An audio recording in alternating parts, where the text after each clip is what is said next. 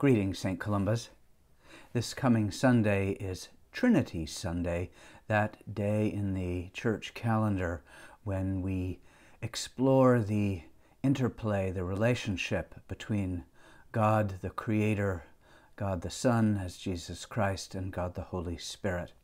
And the Church, in its wisdom, has given us one of my absolute favorite passages in Scripture. It's the story of Nicodemus, an elderly teacher who goes out to seek teaching from Jesus. And I'd like to read that passage for you today. And I invite you to think with me about what questions it raises and prompts for you in your own spiritual quest at this time. And I'd love to hear from you. If you would like to share your thoughts, please do send me an email or reach out in the coming days as I prepare my words to share with the church. This is a reading from the Gospel of John, chapter 3, verses 1 through 17. Now there was a Pharisee named Nicodemus, a leader of the Jews.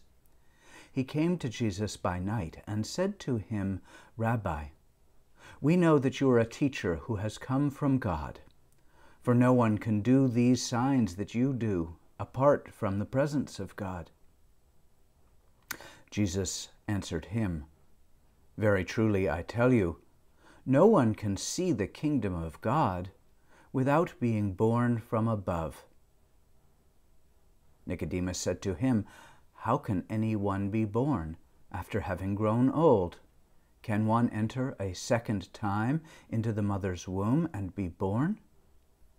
Jesus answered, "Very truly I tell you, no one can enter the kingdom of God without being born of water and spirit. What is born of the flesh is flesh, and what is born of the Spirit is spirit. Do not be astonished that I said to you, you must be born from above. The wind blows where it chooses, and you hear the sound of it, but you do not know where it comes from or where it goes. So it is with everyone who is born of the Spirit." Nicodemus said to him, "How can these things be?" Jesus answered him, "Are you a teacher of Israel, and yet you do not understand these things?